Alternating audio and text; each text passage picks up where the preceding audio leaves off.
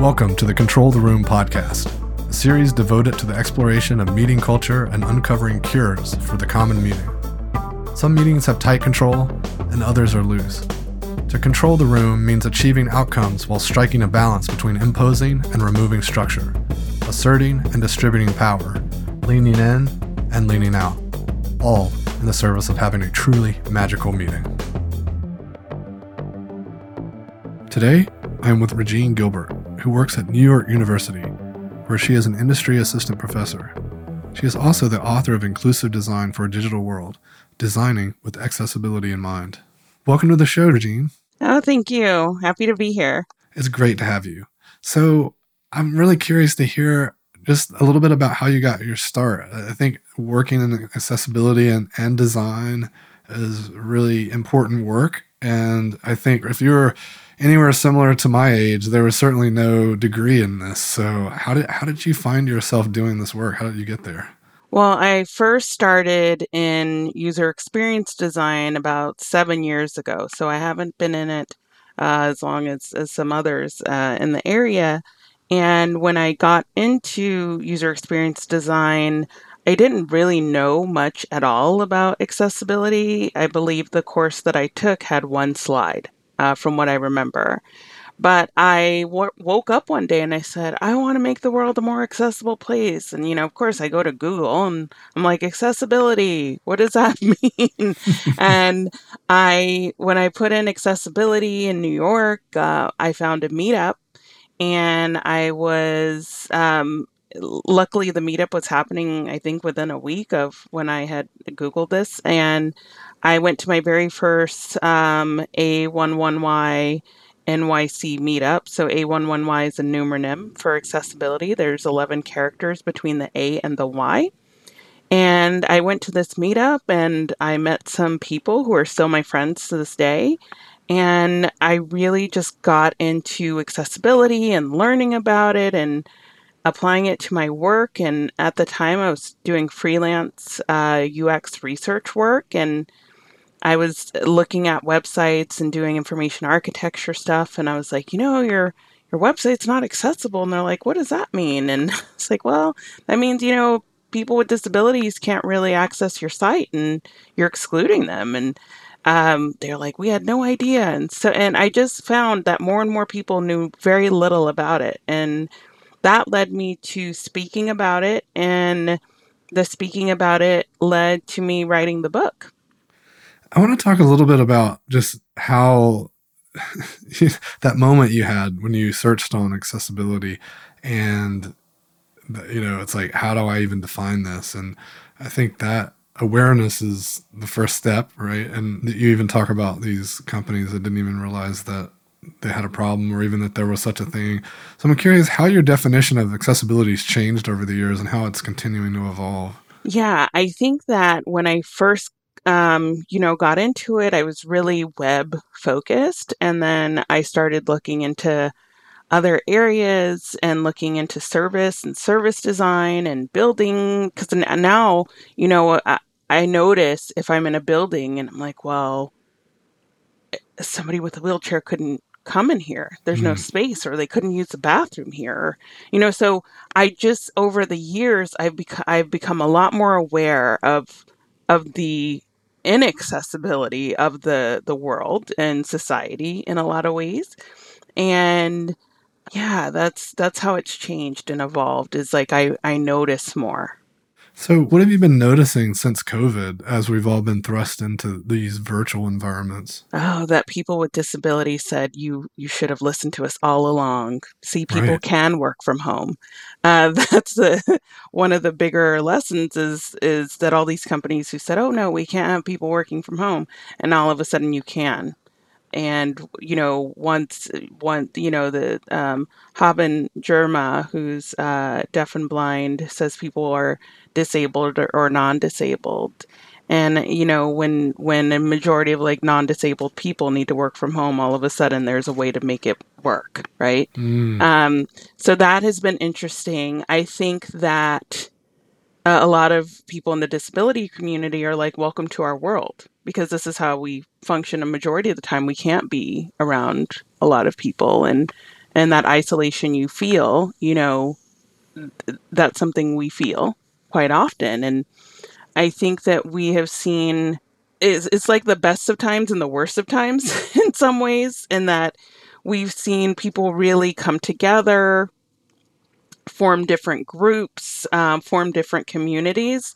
But then we've seen the antithesis of that, and people saying, oh, this isn't real. We don't care about other people. And they're being really, really silly and selfish about it all.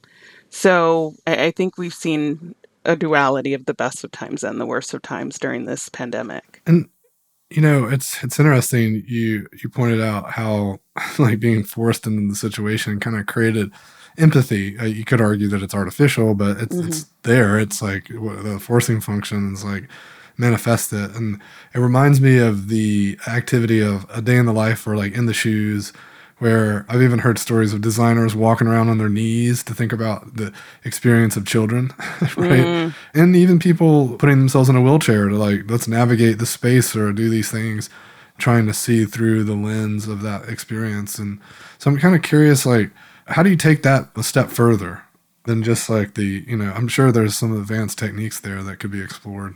yeah, I think, there's varying opinions on doing simulations.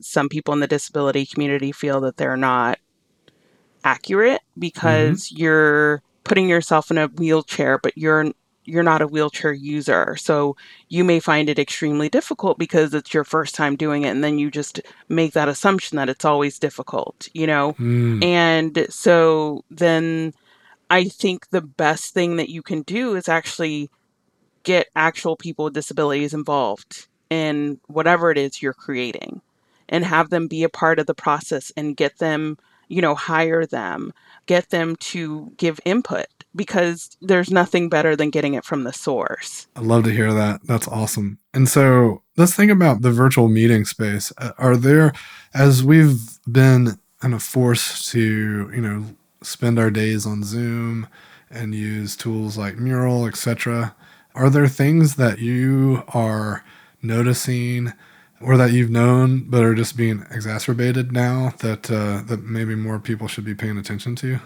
I think, we've discovered the limitations of things like Zoom that are not really necessarily welcoming to people who are deaf, because there's no captions that are provided through Zoom. You have to have a third party. Mm-hmm. Whereas with, let's say, Google Meet, for example, you can actually see who's talking because they use machine learning for captions. And even if you're doing a presentation on Google Slides, you can also use captions so that someone can read along. And there are other different, like, artificial intelligence plugin things that you can use for Zoom, but it's I think we see that these tools that we're using are not as accessible as we wish. I mean, sometimes it's not even about a person being disabled, but they might be in an environment that's super loud, and Mm-hmm. they would love to have captions because their kids, there's three kids are having their Zoom classes behind them. And even though they have their headphones on, it's really hard to focus. So I think that we've seen a bit of limitation with the tools themselves as we've gone through this process of being pretty much online, and looks like we're not getting out of this anytime soon. It also makes me think of some things we've run into with some of our workshops where there's socio-economical imbalances as well. There's accessibility issues where people maybe don't have good internet or they don't have a powerful laptop or computer because there are requirements to run these things. Yeah, and in the United States, more than half of the country does not have high-speed internet. And so a lot of the things that, people are like, we'll do Zoom, and I want everybody to keep their cameras on. I was like, not everybody can keep their cameras on. Hmm. It really will just shut down, and I think we need to be mindful of that. Not everyone has what we have. If you're in a bigger city, you really need to be mindful of where people might be coming from and what might be best for them to communicate. Maybe it's just better for them to call in. and that should be fine. And at the end of the day, I've had the pleasure of working with Gus Chalkias he's an adjunct professor at NYU, and he's also blind. And he and I teach a class called Looking Forward for assistive tech. He says that accessibility is options, right? At the end of the day, that's what it is. You're giving options. And I think about that all the time. Like, why aren't there more options here? Right. So when we're thinking about the options we need to create, like what are some things we should be considering? 'Cause I imagine there's some categories that might be. I mean, to your point, nothing's going to replace talking to people. I think having some categories to at least explore can help, maybe even expose who we should be talking to. Yeah, I think about things lately in terms of senses. You know, we think of our five senses, and if we take away a sense, can we still experience that thing? And that's how I like to look at things now. It's like, if I take away the sense of touch, how different is this? If I take away my sense of sight, how different is that? If I take away my sense of smell, how different is this thing? And I think that when we start to think about maybe exclusion from the start, then we can look at things differently. It's all perspective, right? Hmm. And again, providing those options. It's like it also makes me think too that it's like not just binary, and even if we don't have blind people in our meeting, they might be colorblind or they might be limited in some capacity. Right. Or someone might have low vision, or, how many people are feeling comfortable going to get their eyes checked and they know they need to? Yeah, I just got a notification saying you haven't had your eyes checked in like yeah, a while. absolutely. And I said I need to go because I could tell things are changing for me. So, you know, we, yeah, it is really thinking about someone who's not us. Mm. And it's interesting. You talked about not getting your eyes checked. I mean, it's like how many people haven't bought blue blocking glasses, or Hmm. or have they been staring at a screen too long and they're getting dizzy and maybe they need a break. Yeah. It makes me think our design. If we're throwing too much stuff at people, we might be creating disabilities that they didn't even start with. Well, even, I just with this pandemic, I decided I'm going to buy a Nintendo Switch. And I bought the Switch and I'm very excited because everybody talked about Animal Crossing and I was like, I can't wait to play. And I can't wait to play Mario Kart. And so I got my Switch, and years ago I had carpal tunnel issues and my right hand. And so I started doing a lot of things with my left hand. And when I use this controller, and after a while, my hand starts to hurt. And I just think there's no accessible controller for the Mm, Switch. There is for Xbox, but I did actually just find an accessible controller that can lay flat, but it's only available in Japan at the moment for the Switch. But I was like, why wow. isn't this available in America? I mean, so give me the options, right? Just give me the options to do things different. The irony was not lost on me that the accessibility device was not accessible in the U.S. Right. Yeah, it's not accessible in the US. So I was hoping I can figure out a way to get it from Japan. Yeah, that's so. Are there companies that specialize in aftermarket accessibility devices? Not that I'm not aware of any, but now you're making me curious to look. Yeah, I was wondering. So, was this a device made by Nintendo and they just haven't brought it to the US yet? It's not, I want to say the company is Hero. Hmm.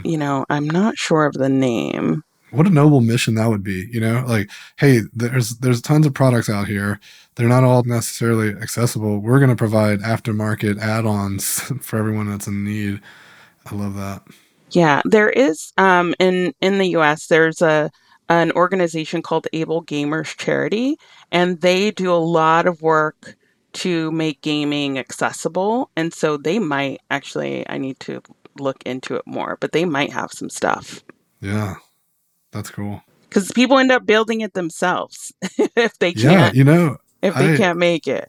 you I know, know it's or find it. amazing, like through just open source software and YouTube and online communities of all sorts. There's this amazing stuff that's been happening. In fact, I'm diabetic, and there's diabetics that have taken it on themselves to reverse engineer the hardware and build in more capabilities that the device manufacturers haven't been doing. And they've now got two different devices that we depend on talking to each other, Wow. because that would require FDA clearance, and the companies like getting partnerships built and like working together. And so instead, and their hashtag is "We're not going to wait." And I love this idea of the consumers standing up for themselves and coming together and just making amazing stuff to better their lives. I mean, this is where things come from. I think, a lot of times people will wait and I wish somebody would really come up with this thing. And even for me, with when I got asked to do the book, I was like, why would I, who wants me to write a book? Like what do I know? And I learned actually a lot as I wrote the book. And I wrote the book because I got a lot of questions from students. I had questions and I answered those questions in the book. And sometimes when those things don't exist, you have to make them yourself. And the disability community they are the most innovative group because they've had to make things work when they haven't been given that option, you know? So I think that we really should look at, and that's what I put in the book. Like there's so much innovation that comes out of the disability community. Well, necessity, right? I mean, Yeah. that's to follow the old quote. So I want to talk a little bit about your point that you made around how important it is to talk to the people. And I I know that there's some folks that I mean some folks I would be willing to wager that there's a large portion of the population that are afraid of those conversations because they don't know how to approach them. And so if you're going to invite someone with a handicap to the conversation to be curious about their needs, do you have any advice on how to approach that conversation with I don't know, generosity maybe? I think going into it being open and not, assuming anything. I think that we all come with our own bias. And I think we have to kind of put that to the side and be open to what people have to say and listen. And this is something, especially in this country, as of late, listening has been something that's really hard to come by. Hmm. And I heard this and I can't remember where, but it said if you're questioning things, then you're open. And if you're saying statements, then you're closed minded. And I think that a lot of statements are made and not enough questions. And I think that asking questions and asking questions that are appropriate and not insulting to people and listening to people's experience and having them tell their stories. I think that our stories we all have are so important and need to be heard and people need to listen to them. So that's what I would say is be open. And do you have any advice on the types of questions that are just really good? Because you said, you want to ask questions that aren't offensive. Hmm. And I think maybe that's where people get stuck, even if they, I'm sure there's plenty of people that just aren't even trying. But the people that are trying, I think when they get stuck, it's probably because they're worried about offending, and it's easier just to clam up and not say anything, right? Because Yeah. I think you can ask someone how do they go about doing XYZ thing, yeah, so classic ethnography right? type stuff. Like how do you go about your day-to-day functions of work? How do you use Zoom? Are there any difficulties or that you face? And ask why. To Mm, things because we need to. If you really want to get to understand, you have to ask the question why. yeah. And I'll give an example. This past spring, I was talking with Gus, and Gus, who is blind, was saying, I don't know, somehow we started talking about augmented reality because I have real interest in it. And we got on the subject of Pokemon Go. And he's like, I wish I could play Pokemon Go. And I thought to myself, why can't he play Pokemon Go? And because it's a very visual game, right? And it's not exactly easy to use with a screen reader. So we started a discussion about this and what would it mean for an augmented reality experience to be accessible for someone who's blind. And ultimately, this led to a decision where Gus became my student's client, and my students worked on creating a concept for an augmented reality experience for Gus. Hmm. And a lot of them came up with different games that used audio spatial sound and haptic feedback. And it was really great for the students to think outside the box because a few of them were asking me, how do we make augmented reality, which is a digital overlay over a physical space, into, how do we do that? How do we make it and it's not going to be visual? And I said, sound, Hmm. touch, feedback, you know, inputs and outputs. And they all came up with really cool stuff this past summer. And so um, there's opportunity there, but you have to be open to having the discussions and asking the questions and listening and working with people. Yeah, the spatial audio is really interesting to me, and especially as a facilitator who really loved working the room, has now been confined to these digital compartments that we kind of whisk people to and fro. And with the spatial audio, the idea of people clustering, that's a breakout group. But, certainly folks that are vision impaired wouldn't know where to go. And so having the haptic feedback to have some indication of kind of where they are in the space that's really fascinating. Yeah. So I'm curious more about just, how we think about, as we're designing experiences for teams to meet and come together.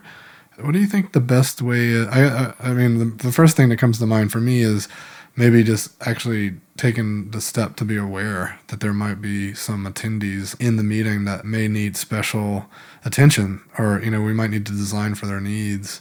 But are there any things that folks should be considering just in general as they design meetings to be more accessible?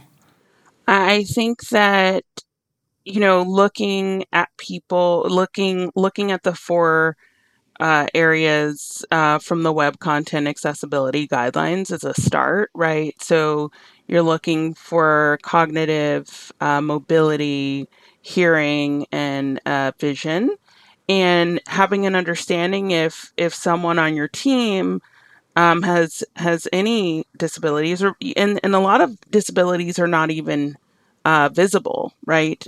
You cannot see if someone is dyslexic or colorblind.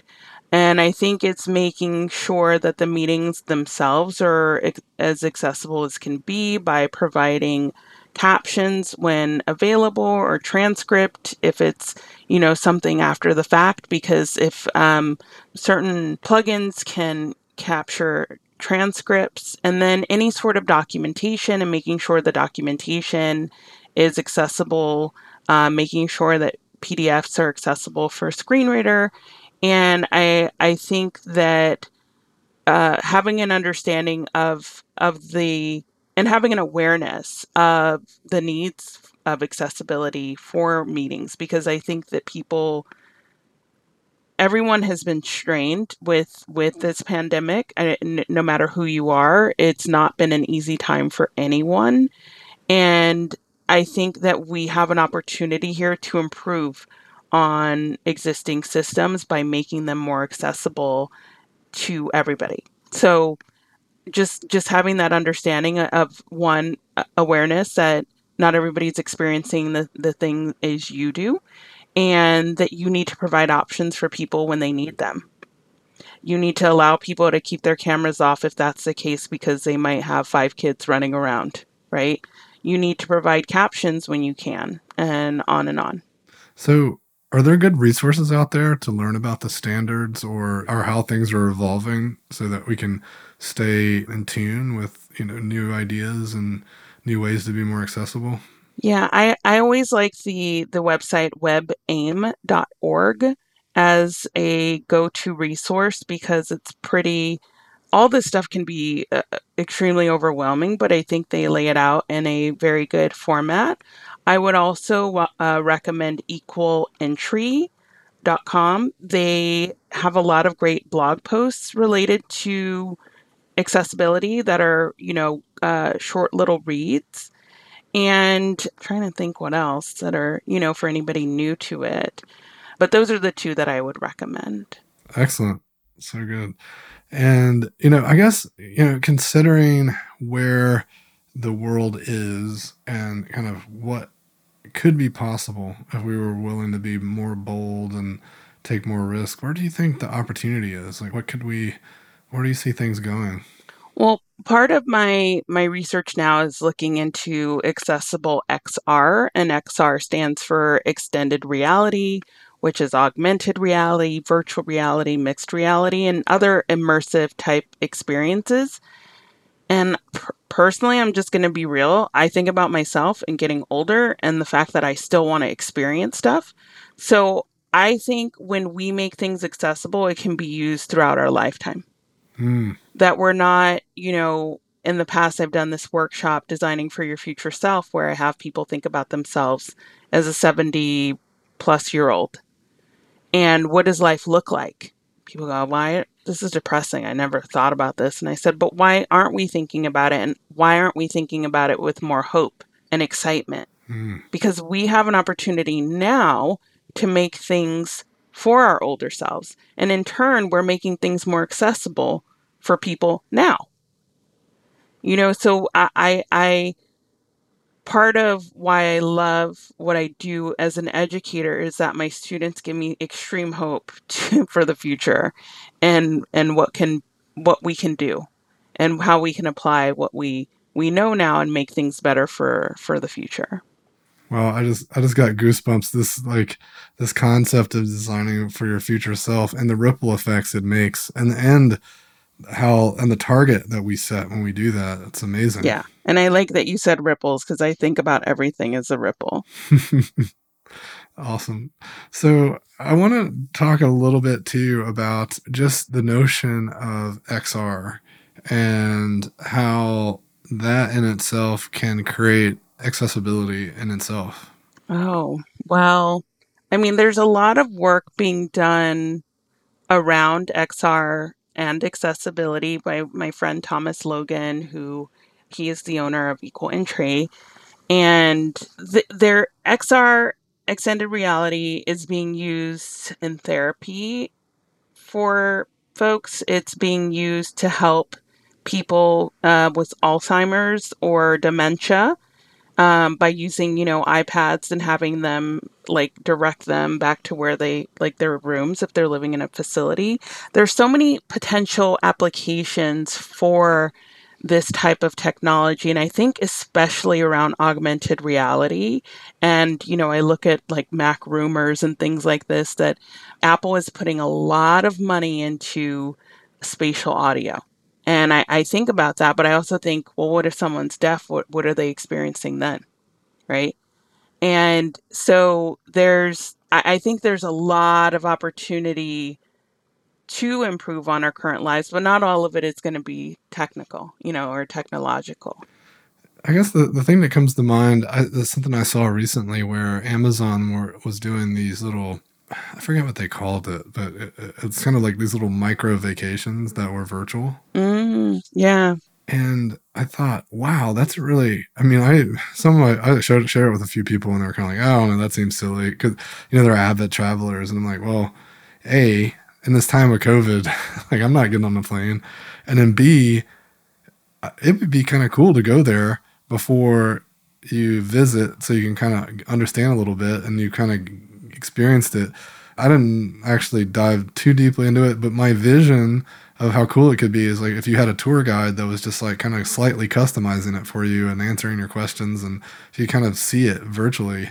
And then as you were talking about XR for accessibility, I began to think about, like physical therapy could be, Yeah. You maybe need to go in periodically, but like you could almost do it daily if it was just like a 15-minute check-in to make sure like, are you doing the thing you're supposed to do? Right. And like, so it becomes more accessible by convenience or by like the fact that it's there and available versus like having to be tuned for their need, if that makes sense. Yeah, and I forgot to mention this semester actually my undergrad students are working with a nonprofit out of Seattle called Home Again VR, which when people think about virtual reality, they tend to think, oh, I have to put on a headset. That's not necessarily the case. You can actually do web VR, which is more like a 360 type of experience.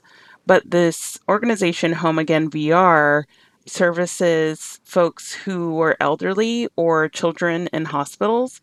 And it's the participant and a tour guide. And the tour guide will choose a location, let's say Tokyo, Japan. And the two people will be in separate locations, but they'll see the same things, and the tour guide will take them and point out things, and they'll start to have a conversation, and it's a really cool thing. So my students are working on giving some like ideas to how to improve on the tool. And I think there's a lot of not everybody can leave the house, right? So there's a lot of opportunity there as well. And I personally have been using in virtual reality an app called Wander, and I have been able to kind of see the world in that way, even though I can't That's leave my cool. house. It's amazing, right? Just this notion that these things are being brought to Yeah, us. And, it's like, it kind of reminds me of, all the science fiction where, people just tap into the second life, or the simulation. right. So, I mean, the smallest thing can just take you to a new place. Absolutely. Yeah. It's fascinating to think about all the levels of technology, right? Because it's like, I'm sure there's focus on making existing stuff more accessible or creating systems that are just by nature solving an accessibility problem. Yeah, there's a lot of work being done in different universities.